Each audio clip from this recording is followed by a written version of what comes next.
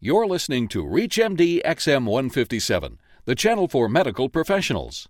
Welcome to this month's feature series, Focus on Medical Education. You're listening to ReachMD XM, the channel for medical professionals. Welcome to the Clinicians Roundtable. I'm Dr. Maurice Pickard, your host, and with me today is Dr. Jorge Girardi. Dr. Girardi is Associate Dean for Special Curriculum Programs at the University of Illinois College of Medicine. Thank you, Dr. Girardi, for joining us. Thank you very much for the invitation. Today, we are going to discuss a particular program. It's called the Hispanic Center of Excellence. Dr. Girardi, could you tell me a little bit about this? Sure. The center got its beginnings through a federal program that was initiated in the late 1980s. The initial purpose of that legislation was to assist a few of the historically black health professions colleges that were going through some very tough financial times then. When the bill came back for reconsideration by Congress in 1990, Congress decided that the same principle could be applied to assist other ethnic or racial groups in the United States. And at that point, Hispanic centers and American Indian centers of excellence were created. We were funded in the very first group in 1991. We had a fairly long history of consecutive funding cycles through the Federal Health and Human Services Department until Congress unfortunately cut the funding for the programs in 2006. As federal programs go, we had done quite well growing in a period of 15 years with the federal funds. Since you bring that up, the Office of Management and Budget that assists the President with budgets felt that this particular program was, quote, ineffective. This was under Title VII. What did they base this on? That is an excellent question because the GAO report had been issued maybe in 2003, and it was very, very critical of many of the health and human services training programs, particularly, as you mentioned, the Title VII health professions programs. The report put the blame squarely on the federal agency, the Health Resources and Services Administration, for failing to give grantees the type of measurements, I guess, or evaluation tools to see if the programs they were funding were doing the job. When the agency finally got the message that that was going to be a critical component of ongoing funding, for those of us in the field, it became clear that it was just too little and too late. We had an all-grantee meeting with HRSA officials in the summer of 2005 where they attempted to unveil a new evaluation process for our programs. Our criticism of the process then and even now is that it relied entirely on quantitative data. So part of the evaluation of programs like Centers of Excellence, programs like the Health Careers Opportunity Program, another program that was erased off the budget, was that all they were interested was the numerical outcomes, particularly the increase in the applicant pool to medicine, to dentistry, pharmacy, other health professions. And those of us that had worked in the trenches, if you will, over the years, working with students that come generally from financially or educationally or both backgrounds, saying that there had to be more taken into account to gauge success. But the GAO report concentrated on the very little data that HRSA had collected from all of us that showed that the numbers were meager to begin with. From a historical perspective, going back even farther into the 1970s, there have been a number of other events, educational issues, legal issues, economics issues that affected the interest of students and the performance of students in terms of careers in medicine and other related health professions. Even though it was a good idea on the part of GAO to evaluate success, the evaluation process was just narrowly focused. How would you increase it? What kind of data would you have suggested that might have been a better measurement? Part of what never took place, and that is squarely the fault of the federal agency, is that nobody bothered to take a baseline reading, maybe in 1980 or 1990, what did the picture look like, not just in terms of the numbers for medical school or dental schools, which are easily obtainable, but other issues in terms of college enrollment. Many of these graduate professional programs rely on college enrollment. We admit students during college or after college, so that generally is a good predictor, a good barometer of what will happen with the pool down the line. but no one had the foresight to ask for that or even collect it from national databases.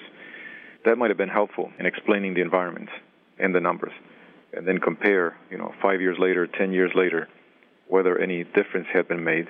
The other thing is that in the federal progress reports that we were given, HRSA typically concentrated on numeric values and had no room for us to try to incorporate qualitative issues. When you work with students that maybe first-generation college attendees or considering professional or graduate programs for the first time in the history of their family, to go from A to B, there's a number of detours.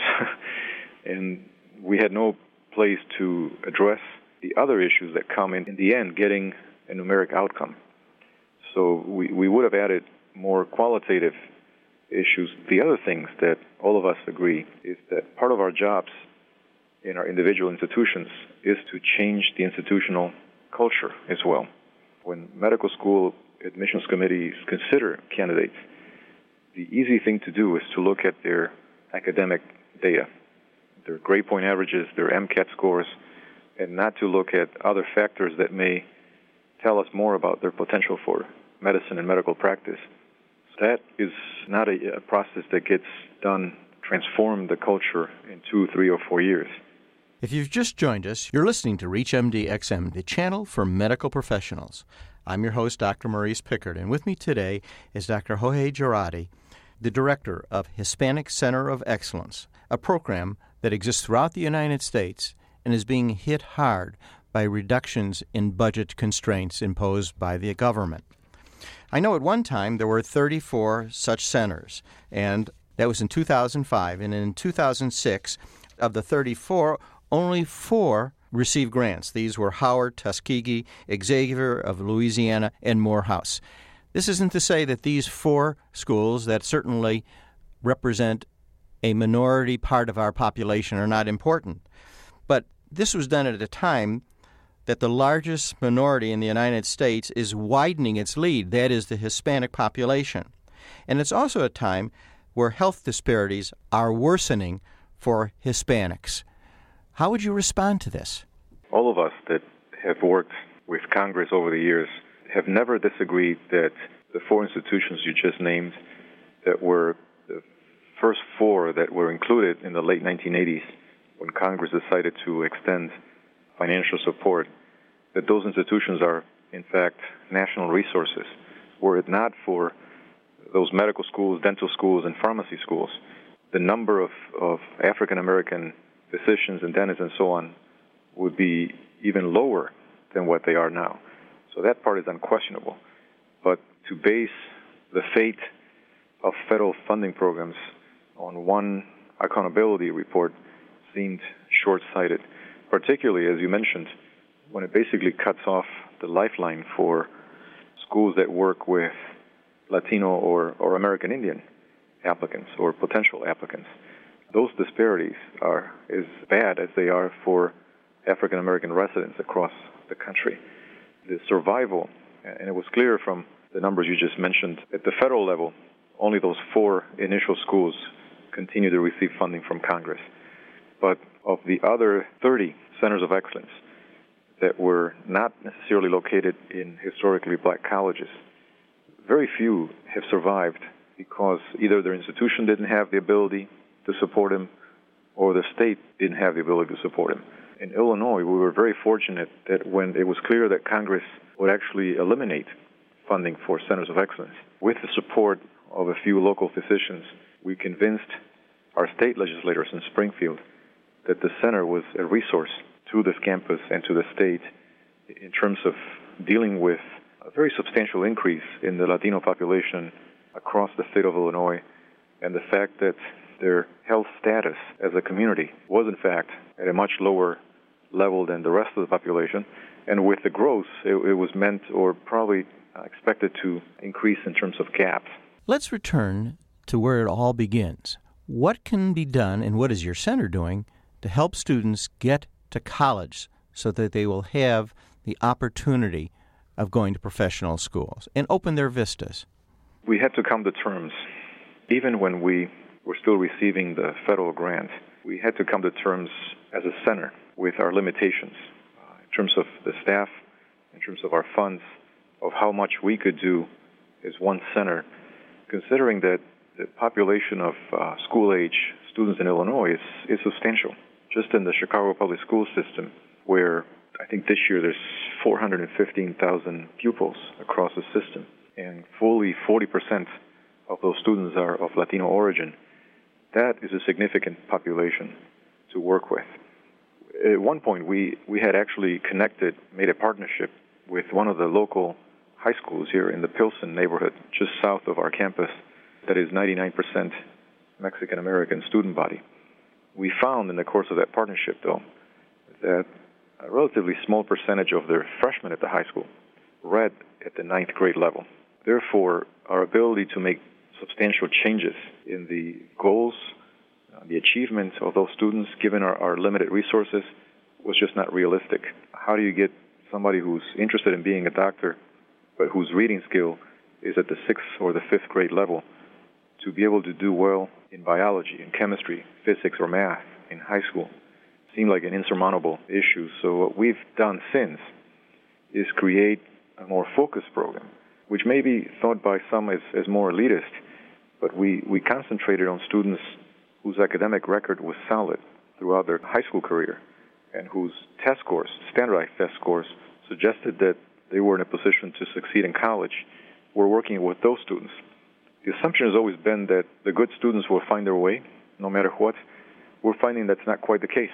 We're finding that students that, on paper, seem like excellent candidates to progress and graduate from college stumble along the way because finances get in the way, because the family doesn't quite understand what the student is trying to do, because the college situation is very different from the high school situation that we're used to. There's a number of obstacles that get in the way.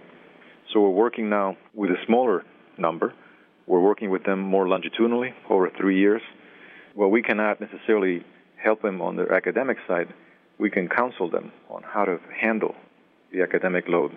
I want to thank Dr. Girardi, who's been our guest, and we've been discussing Hispanic Center of Excellence, a place where Hispanic students can have a vision of someday becoming a doctor in their country.